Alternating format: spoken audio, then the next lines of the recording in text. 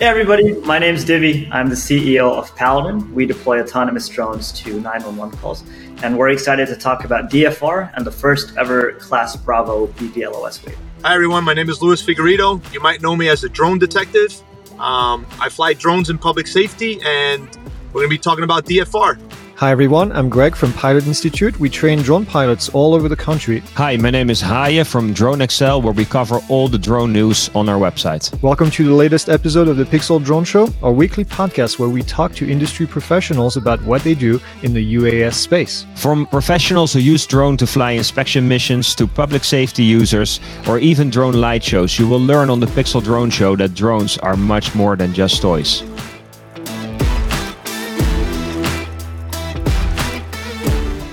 Hey, what's up, Haye? Hey, how are you, man? Good. Long time no see. Yeah, right. What's going on this week? What do we have? I just finished an event with the FAA, a live event. It's been back to back. Basically, I feel like a movie star moving from one set to the next. This is my third event, and it's not even noon yet.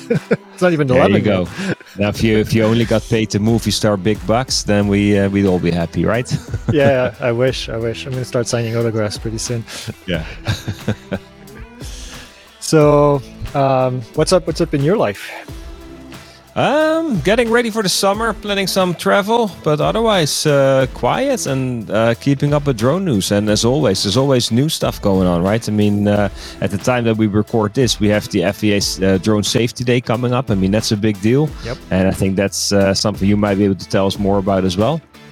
Yeah, that actually is happening tomorrow, so it will be done by the time this goes live. But FAA Safety Day is cool. It's a cool concept. It's kind of like a focus. Ooh, I'm getting a croissant delivered here.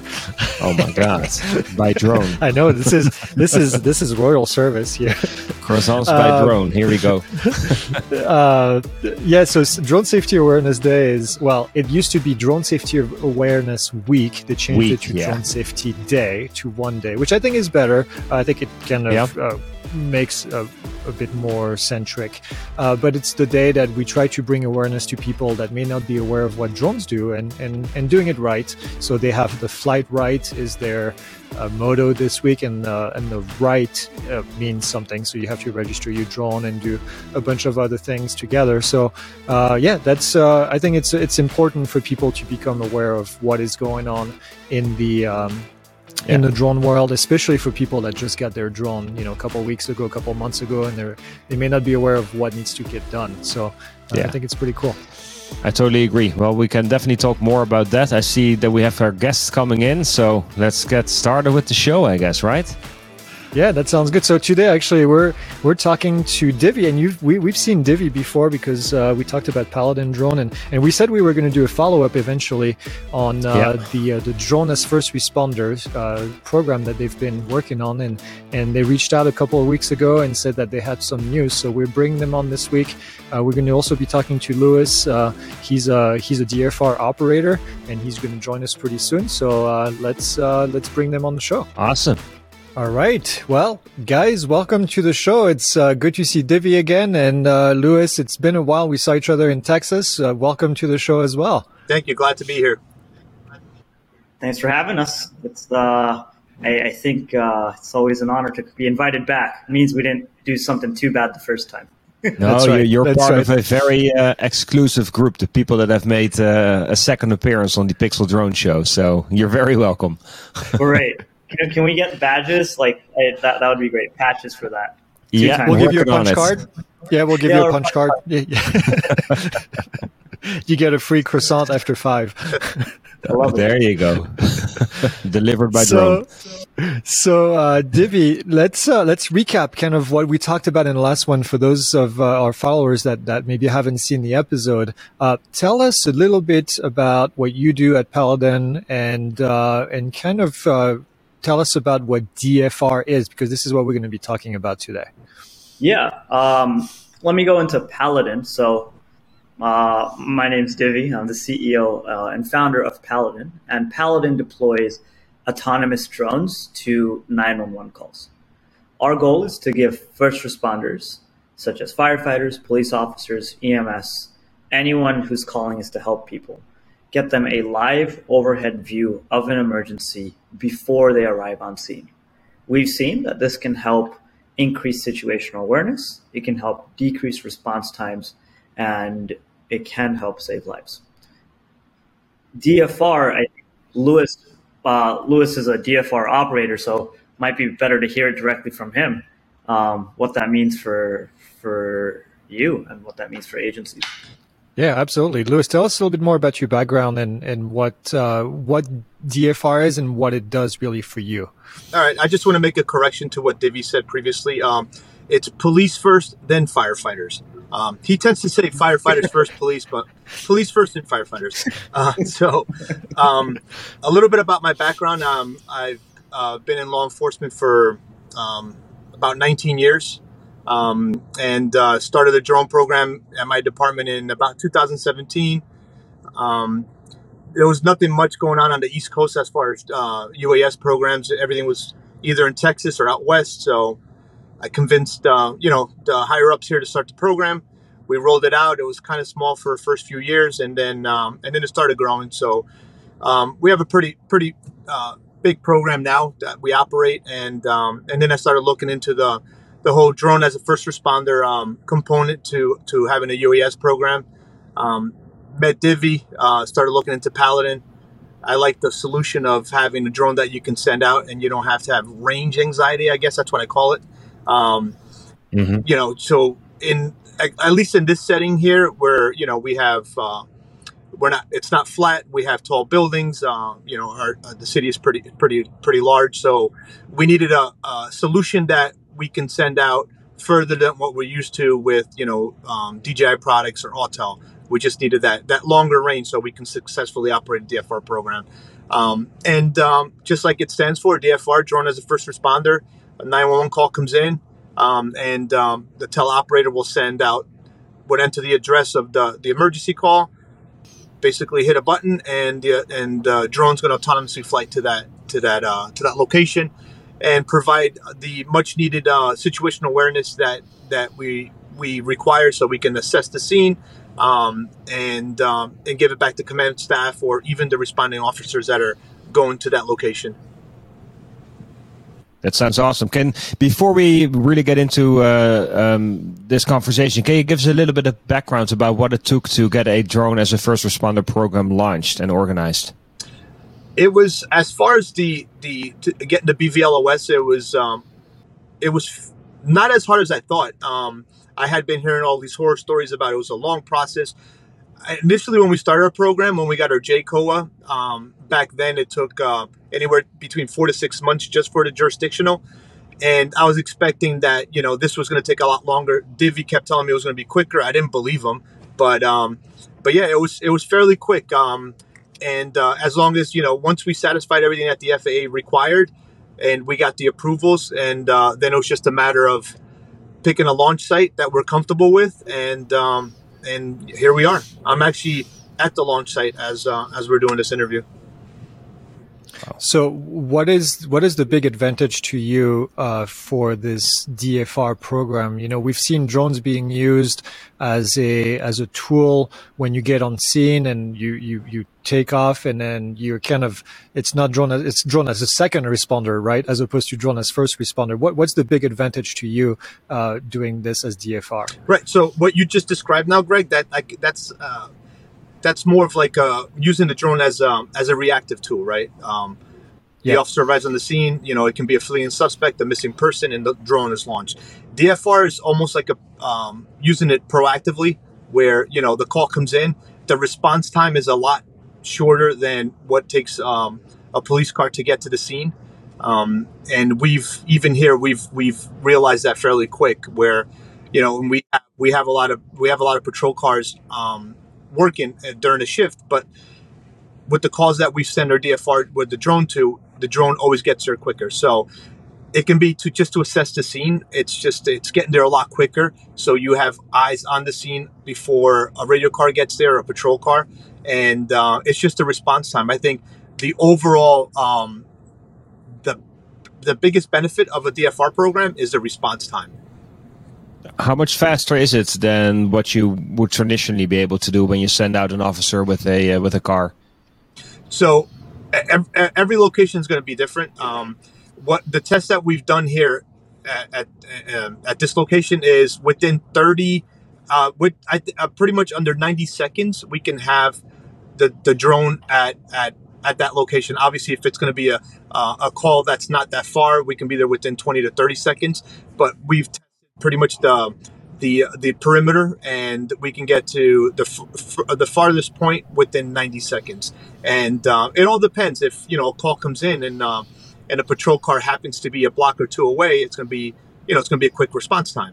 So each call is going to be different. So it's kind of hard to track that specific response time, because like I said, each call is going to be different. But from what we've seen, we can be anywhere between 30 to 90 seconds within the city.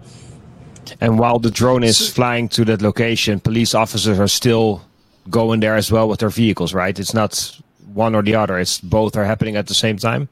Correct. Both are happening at the same time. Yeah. Okay. What does it look like from your side as far as information gathering? What are you looking at? Can you ask the drone to get closer, to get a different angle? How does that work from a physical standpoint? So once the location's entered into Watchtower, the drone it gets dispatched there, and as soon as it arrives, it starts doing an orbit around the location, right? And then once you're happy with the angle that you're looking at and you got the scene covered, you just as easy as hitting stop on the Watchtower. The drone stops, and then you can manipulate the camera, zoom in, zoom out, and you can cover all the angles. I think the first time I saw it, I was amazed by it, because it's like you've never seen something like this before, right? You're as an officer, you're used to like just hearing the communication coming over the radio, and and it's the caller that's calling it in.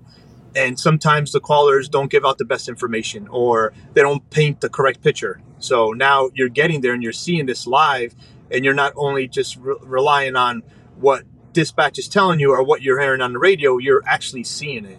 I think it's a game changer. As far as public safety, this technology it's a game changer. Hopefully everybody, realizes that and starts catching on to it, because it's the response time, the situational awareness, everything comes into factor.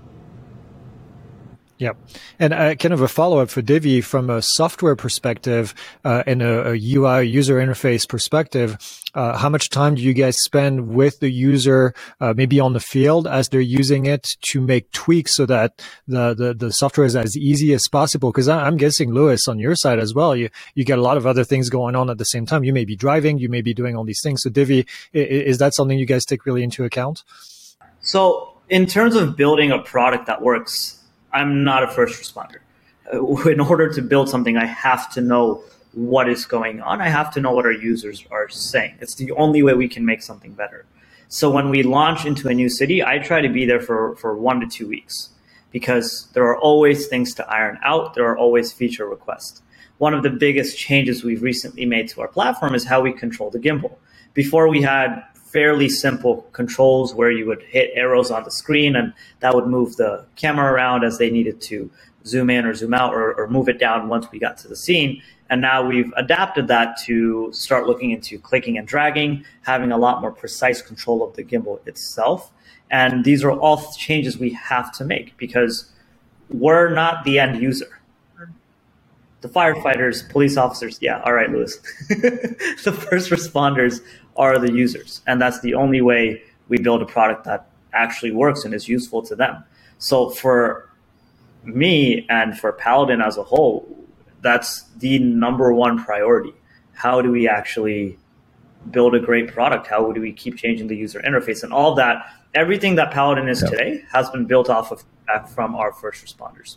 So if you fly drones for commercial reasons, which includes flying a drone as a first responder, you have to, of course, take into account all the different rules and regulations from the FAA. And one of them is you're not able to fly beyond visual line of sight.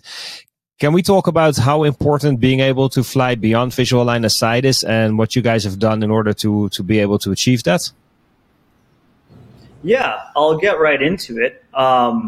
we have been adamant on building a system that is safe in order to fly over all these different areas without beyond visual line of sight, meaning the ability to send a drone farther than the operator can see.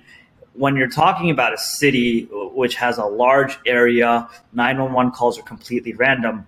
If the drone can't go that far, it drastically decreases the effectiveness of that drone. Not to mention when you're in in areas with lots of LTE connections, lots of tall buildings, all of these different radio waves interfering, you'll most likely lose signal with that drone anyways, even if you had the ability to go beyond visual line of sight.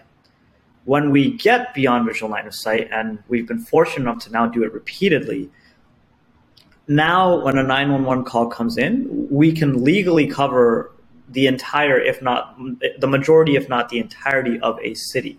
A drone can take off, go exactly where it needs to go. And this is all through building up safety cases with the FAA by proving that the system works. And part of that really is our LTE technology that's built right into Nighthawk. When we fly drones further away beyond visual line of sight, we do not lose signal. We don't, because it's bouncing off of several different cell towers. There are multiple layers of redundancy. And by working closely with departments and getting other BVLOS waivers approved, we are seeing what the FAA wants in terms of safety cases. And these are all things that we integrate into the department. We train them on, these are what we have seen. This is how we need to adopt it for this specific department. And that leads us to, I think, one of the most exciting developments for us at Paladin. We have, through Elizabeth, New Jersey, gotten the first ever beyond visual line of sight waiver in Class Bravo airspace. For those unfamiliar, Class Bravo is the airspace around most major airports. And this is where there are lots of flights going in and out. There are people in those planes. If anything happens to a drone in these airspaces, it could cause catastrophic loss of life. And to be able to fly in these areas, to be trusted by our cities that we're working with, and by building technology that actually works, this is something that we're super, super excited to get and to keep operations safe as we operate in these areas. Yeah, I can imagine. I mean, and for the people listening or watching to the show, Elizabeth in New Jersey is pretty much across the river from Manhattan. And on the other side of Elizabeth, you have Newark International Airport, which is one of the busiest airports here around New York City. Lewis, for you as a drone operator, how important is beyond visual line of sight from your perspective? I think it's extremely important because you can't operate a successful DFR program unless you have that waiver. And hopefully, one day we'll get past, the FAA will get rid of the regulations for visual observers, and, it can truly be a beyond visual line of sight, right? Because up until now, you still require the visual observer, either at the launch location or throughout the city. But yeah, it's extremely important. I think until all those safety features get worked out and the programs start justifying themselves, I think hopefully in the future the FAA will see that, and there'll be less restrictions on these type of programs. And I have a question for the both of you. How do you get the FAA comfortable with the detect and avoid technology, especially when you fly in the Class B airspace? Because I'm going to guess that this is the biggest thing the FAA is going to balk at, is how you're going to avoid an aircraft in the airspace or another drone in the airspace. There are a lot of detect and avoid technologies that are just getting started, and we're excited to see how the FAA approves or denies their use cases. For Paladin specifically, our detect and avoid that allows us to get beyond visual line of sight is largely based on visual observers and our LTE technology. The ability to communicate with the drone as other aircraft are coming in, as well as never losing connection with the drone itself. Our goal, as Lewis alluded to, is to find safety cases where we can remove that visual observer entirely and hopefully do it in a very cost-effective manner for these cities. The majority of cities don't have budgets. They're very understaffed. They need resources, and they're not in a position to be spending millions of dollars on technology like this. And it's on us as the industry, as a company, and as individuals to find a way to make it happen. Because if we don't, then who will? Yeah. Can you talk us through the waiver process? Like, what was required to be able to get a BVLOS waiver from the FAA? Yeah, I can briefly outline that. When Paladin goes to a city, the very first thing we do is understand how DFR, assuming it gets approved, would be useful for that city. What are the different types of emergencies we're sending this on? It needs to be very directed. It needs to be very specific, and we need to be very open about how this program is being used. Once we start asking those questions to the decision makers, whether they're the chiefs, whether they're the city council, or whether we have a town hall, all of those questions help inform us about what is this use case? What are the different areas we're going to be flying in? What are the different obstacles we need to keep an eye out for? All of that information then essentially gets distilled down to a pretty large document called our ConOps. And that is what we eventually submit to the FAA. And that is a mix of our understanding of the city, our understanding of the airspace, our understanding of our own experience with safety features that the FAA wants, and implementing that with the technology that we have created to notify others, to have visual observers be involved with the operation. We submit that, and it's not quite to a point where it's, you fill out a form online and you can get these waivers. It's very specific because each airspace is different. But we're here to take that on. And from then on, if things look good, we have a large meeting with the FAA, and they point out all the holes in what we have put out. And we keep going through it, and eventually, through back and forth, if the FAA is comfortable with our safety decisions, then it's hopefully we get things approved, and that's what happened with our Class Bravo waiver. So the quick follow-up on that, the FAA had what's called, or still has, the tactical beyond visual line of sight waiver available to public safety. Did you guys build on top of that and use some of what the FAA allowed to do this in order to build your case? No, so the tactical beyond visual, the TBVLOS, as often called, is pretty separate from the waivers that we are getting. That waiver is phenomenal for manual flight cases when you are arriving on scene with a unit and you need to get around a building and you no longer have line of sight with that drone. But it is fairly limited in that operation. It's great for what it is, which is manual flight, be able to legally go around these obstacles. For BVLOS that we get, this is a 3-mile radius that we are getting from our launch site, meaning we can take off and up to 3 nautical miles go to these areas. And that's significantly different and based off a very different framework than TBVLOS. And we're very excited that TBVLOS is a thing because that's, I think, something that's a more repeatable process for departments now. And as they're looking to increase their drone operations, every single waiver, every single use case, every single flight that they do is a win for the entire industry. And another follow-up on that, the Drone Advisory Committee report that came out a couple of months ago had recommendation to start dividing beyond visual line of sight flights into 2 different categories, what they call EVLOS. I think it was kind of a local beyond visual line of sight as opposed to a much longer beyond visual line of sight. Do you see a need for the FAA to relax the rules for what you would consider, well, I would consider what you guys do in this case as a local beyond visual line of sight, 3 miles as opposed to 60 miles, 100 miles away? Do you see a need for that distinction? I think they're pretty different use cases because when you're talking about going 60 miles away,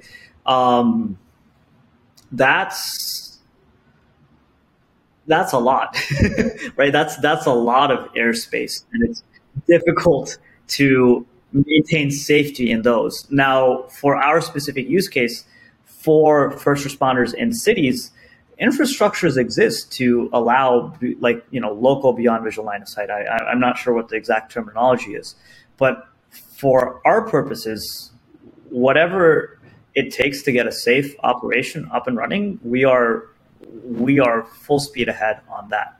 So as the FAA keeps, seeing what they want to do, we're here to listen to them. We're here to work with them. And so far, I think things are moving in the exact right direction that we want, because separation or no separation, the truth of the matter is BVLOS is here. DFR is here. It's just getting started. And we definitely see change. We definitely expect to see changes in how that will actually be implemented. It's our job to be right at the head of that and make sure that we're making conscious decisions to advance the industry. Now, maybe this question is for Lewis. With a BVLOS waiver, the role of a visual observer is still very important, of course.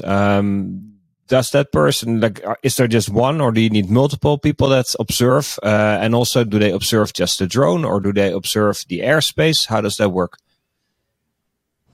So we're operating with a network of visual observers, and not only is it for airspace, but it's also for the drone itself. So it's a network of visual observers, not only at the launch location, but throughout the city. And does the FAA require you to keep a set of eyes on the drone at all times, or do you need to just monitor the airspace, make sure there are no other manned aircraft in the vicinity? We have to monitor the drone. You have to see the drone, yeah, okay. Lewis, quick correction. The waiver itself is for the airspace. We have to have we have to constantly, so we have to be constantly monitoring the airspace, which is why we use a network, so that we're able to identify the pilot knows where the drone is, and the visual observers all know where the drone is. So when something comes in, it's about monitoring the airspace specifically. Okay.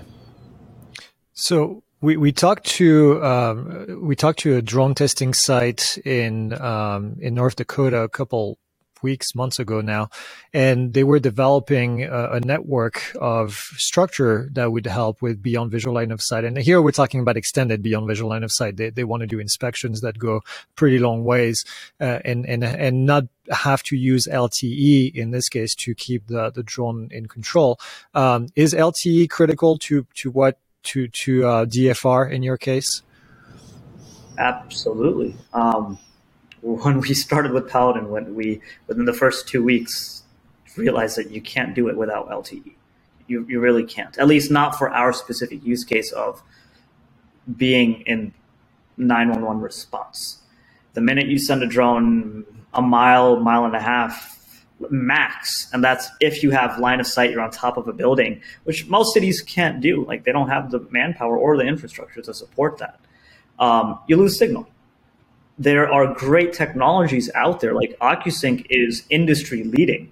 It is phenomenal in what it can do.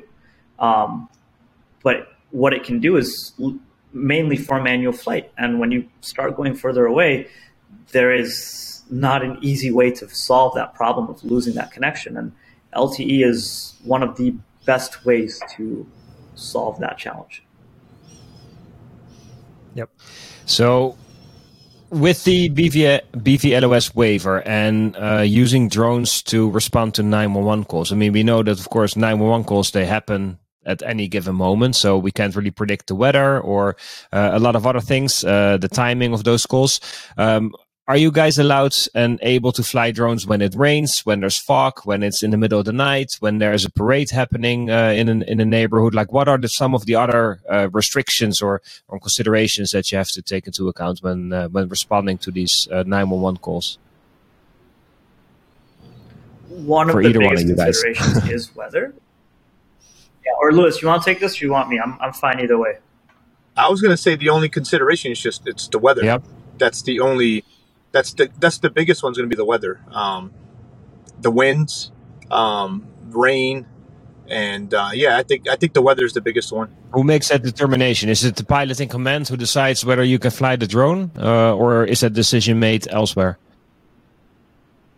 Well, it's ultimately going to be the pilot in command that's going to make the decision. But you're going to know what at what winds you can fly, and how many inches of rain per hour the equipment can can operate in. So it's going to be the pilot in command that's going to make that decision. And another question for you, Lewis, is how has this been received from a public standpoint? We've talked to other people, and privacy sometimes is a bit of an issue. Have you seen anything from the community as far as privacy problems? There hasn't been anything yet, and I'm sure Divy's going to talk about this. But once the drone gets dispatched, the camera's on the horizon, so it's not aimed down. It only starts aiming to the location once it starts arriving on scene. I can give you a really quick example. In the first few days, there was a call. The drone got there, and then followed by the patrol car that responded. And once the officers got there, the caller asked them, "Hey, was that a police drone that was here?" And they said, "Yes, that's that's part of our drone as a first responder program." And the caller was amazed. They said that a few seconds after they hung up the phone with 911, the drone was over their property. So they're extremely happy with the response time, and they had nothing but good things to say about it. Are there any success stories that you can share about how the drones were able to either identify somebody or prevent something or save a life? Or are there any recent success stories that you can share? Well, it's only been, I think we're on the third week, and within the first few days, there was an arrest that was, resulted from a DFR flight. All right, and how many flights have you guys been able to perform in that period of, let's say, the 3 weeks that you mentioned? So we're generating multiple flights per shift, and it's constantly, some days obviously are more than others, but it's been a steady flow. Now, from the Chula Vista story, we know that all the drone flights that are done by the police department there, they have a database online where all of those drone flights are basically made public. So if I live there and I see a drone flying overhead, I can go online, I can check it out and see, oh, this is this mission, the drone went there, blah, blah, blah. Is that something that you guys do as well? Do you make that publicly available, the drone flight information? We're not at that point yet, but the data is getting stored. We do have all the information for each flight. Hopefully, down the line, Chula Vista has been doing it for a lot longer than anybody else has. So they've been able to work out all those issues. And we're all learning from them, from what they've done. And eventually, I think that's, transparency should be, also something, with any DFR program. And, we'll get there. What's on your want list? Oh, go ahead, Divy. No, I was just going to add real quick that it's the only way forward for DFR is through transparency. And all of the flights were required by law to be submitting them to the FAA. And I believe any video that's recorded is under public information through through the Freedom of Information Act. Yeah. And we want to make sure we're following that to a T. I don't want drones following me around in my city, just not knowing exactly what it is that we're doing. And which is why every single time we fly, we're at least 200 feet above the ground, cameras pointing at the horizon. If anything is recorded, that is stored in a database that's available through Freedom of Information Act, and that's all available to the public. And we're hoping to start making interfaces to make that information just as public as possible. It's the only way that this is going to work. Yeah. Yep, I agree. Lewis, if you had a list of things that you would want to see for future iterations of the program, what would it be? What's missing at the moment that would make your life even easier? And Divy is writing down everything. Taking notes. This is where Is this where I give out all my free ideas? Yes. I got my notebook. Wait, but there's going to be a lot of competitors watching this, so listen, I think, and I've said this across the board, not only to Divy, I've said this to everybody. I think the biggest limitation to DFR right now is range, and I think you can't operate a DFR program with anything but an LTE drone. I think that's the future. I think DFR is here to stay, and I just think the hardware needs to catch up with where the software is now. There's great software platforms out there for DFR. The equipment just isn't there yet as far as the range. We all know that DJI, the M300, the M30, Autel has, the Evo. They have the Dragonfish. So there is good equipment out there. The problem is the range. How can we, be in, the pilot in command for a DFR program, be at a location and know that they're going to hit go or enter the address and know that the drone's going to make it 2 miles, 3 miles without having somebody, on the roof with the controller, aiming the controller at the drone so you don't lose communication. So I think, the only suggestion, and this is to everybody, would be, LTE. Yeah. Yeah, so you're talking about transmission. Is battery an issue as well at this stage, or really is the transmitter the missing link or the low link? I think everybody would like to have a drone that flies, does what the Dragonfish does, right? A 2-hour flight, and so the Nighthawk has a 55-minute flight time, and from what I've experienced so far, we've been able to handle multiple calls on one flight. So I think that sweet spot in battery life, I think it's going to be within that hour mark, because a call happens, the drone comes back in, you can swap the batteries out. But in case you're a busy enough city where you need to handle multiple calls per flight, I think that hour mark. So I think like you said, Greg, I think LTE is the first thing that needs to be worked out, and then obviously battery technology. And longer flight times wouldn't hurt the program. Yeah, and that's a follow up maybe for the both of you. Is a fixed wing a better platform than a quadcopter or octocopter, or is what you have now perfect for what you need to do? And maybe Divy has a different answer. I think for our situation here, I think the quadcopter right now, I think it's the best solution. I think obviously each city is going to have a different application. If you're covering longer areas, something like a Dragonfish would make sense, because of the longer flight time and the range, and eventually getting that range on that equipment. I think a platform like that would make more sense. But for our application here, I think a quadcopter is fine, and we're happy with the results so far. Just adding on to that, you had a bit of delay, yeah.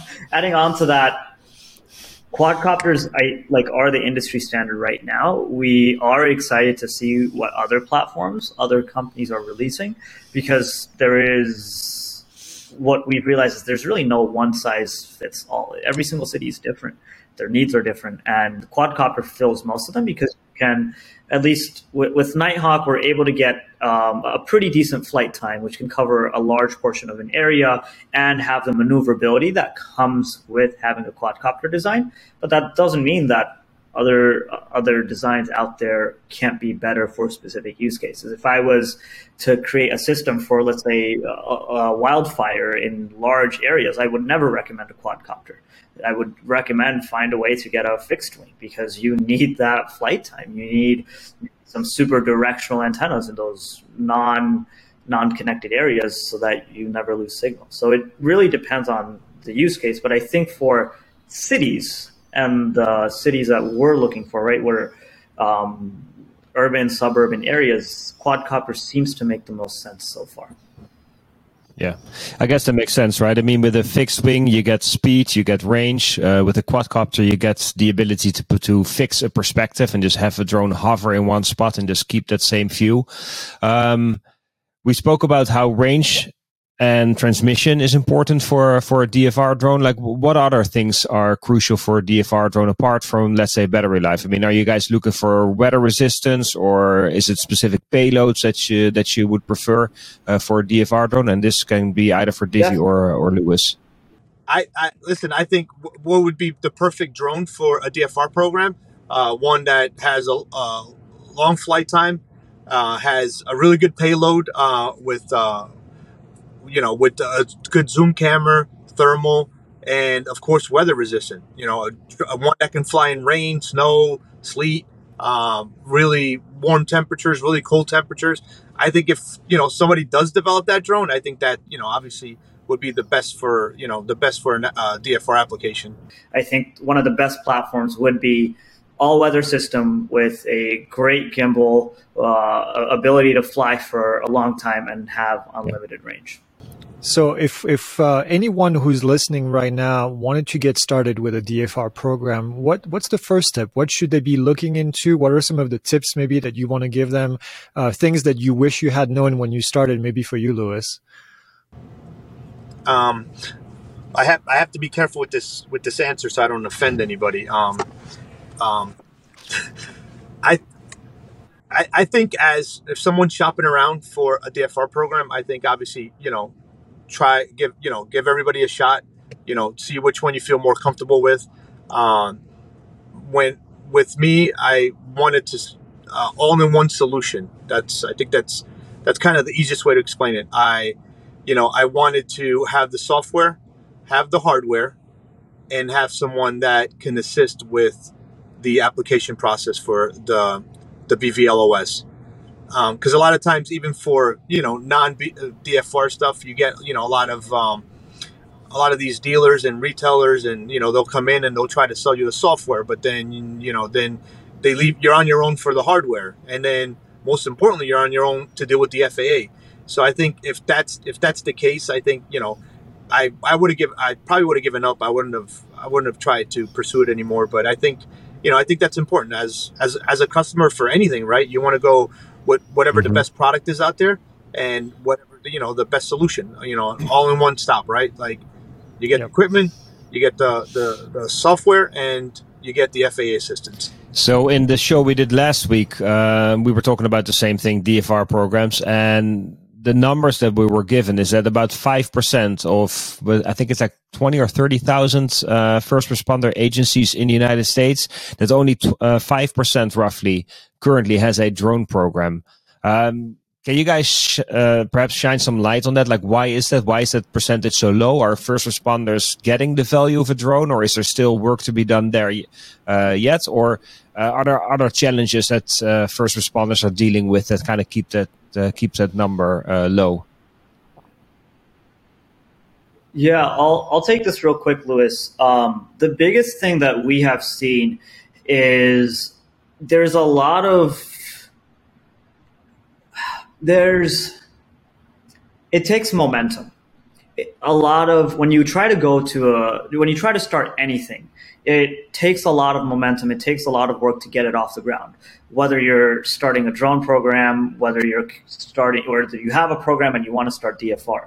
And a lot of times it can feel that there is no easy access to the information that you need to make a successful program. Like if you're a small town and you're trying to start a drone program because you've heard stories of all these bigger departments using drones and having successes, you want to do it yourself, but then where do you start? How do you get started? I think that friction there stops a lot of departments from trying. Now, what we have seen is more and more departments are at least allocating budgets for these drone programs themselves, which is a huge win for the industry.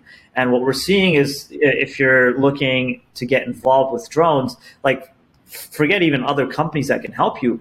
There's Facebook groups, there's like LinkedIn groups, there's all sorts of places where you can get involved, and they're just filled with other first responders who are making this successful. So I think in order to have this growth that everybody wants to see in this industry, it's finding ways to make it easy. And that's definitely something that we pride ourselves on doing, is we want to be there for the entire duration of a DFR program, of that entire drone program to begin with. Because there are so many unknowns. It's difficult to figure out what drones you want. It's difficult to figure out what software you need, what training you need, what sort of maintenance that's going to require, where are you going to get the budget for it, not to mention the entire FAA process. So in doing this, working with small cities first, we really, at Paladin, figured out a lot of those things, and we're really excited that other departments across the country are now trusting us to help them through the exact same thing. Because I think by being there to provide it all, we were pretty honest about what works and what doesn't work. One of the first things I'll ask a client is, hey, what are you actually going to use this for? And we need to determine if Paladin is a good fit, because if it's not, I'm happy to send you to someone else who would be better used for your specific need right now. But I think that's the only way to keep moving it forward. Are there other cities that you know of that people should be looking into if they're trying to do some research? We obviously know of Chula Vista. Anybody else out there that comes to mind? There are lots of departments that are starting DFR programs. Some cities that we have worked closely with are Memorial Villages in Houston, very small suburban area where they're currently conducting DFR operations every single day. Elizabeth in New Jersey is obviously one, and we have several others that we are just spinning up that I'm excited to share in the near future. And if you look kind of across the country, Chula Vista has been really a beacon of success for the entire industry, and there's a lot that everybody can learn from them. And we are committed to making DFR happen for everybody, whether that's a big city, whether it's a small city, whether it's a medium-sized city, right? What, did I cover everything there? I think so. All the different sizes. We want So I have a question, and I'd like to get an answer from both of you, because I think you have different perspectives probably on this. If we fast forward 5 years from now, where would you like DFR to be, specifically for what's relevant for you and your environment, but maybe even for the nation as a bigger?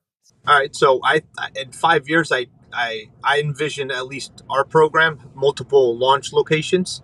And hopefully by then, it'll be a true, BVLOS, where you don't need the visual observer. And hopefully by then there's technology that can support that as far as, monitoring the airspace. And I hope more departments and more cities pick up the technology. I think I think as far as drones and public safety, I think DFR is the future. I've been saying that for a while. People that know me are probably tired of hearing me say that. But yeah, I think DFR is the future. How about you, Divy? Where do you see the DFR program? Where would you like things to be 5 years from now? 5 years from now, I would like the majority of cities across the country using DFR and saving lives through these programs. That's always been the goal since day one, and I think we can get there within these next 5 years. All right. Well, gentlemen, I think we're getting to the end of the show. We really appreciate your time. Time flies. I was just looking at the clock, and we've been recording for almost an hour.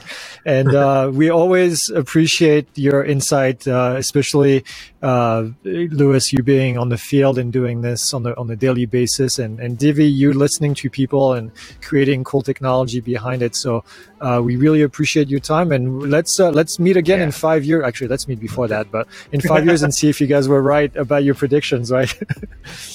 We'll see. You heard it here first. That's awesome. right. Well, for both of you, thank you for coming on the show. It's really cool to talk to people who are actually in this business and have hands-on experience. And we do appreciate you guys sharing your knowledge and your experience with the Drone as a First Responder program. Definitely. Thanks for having us. It's always a pleasure. Awesome. Thank you, Greg. Thank you, Hyde.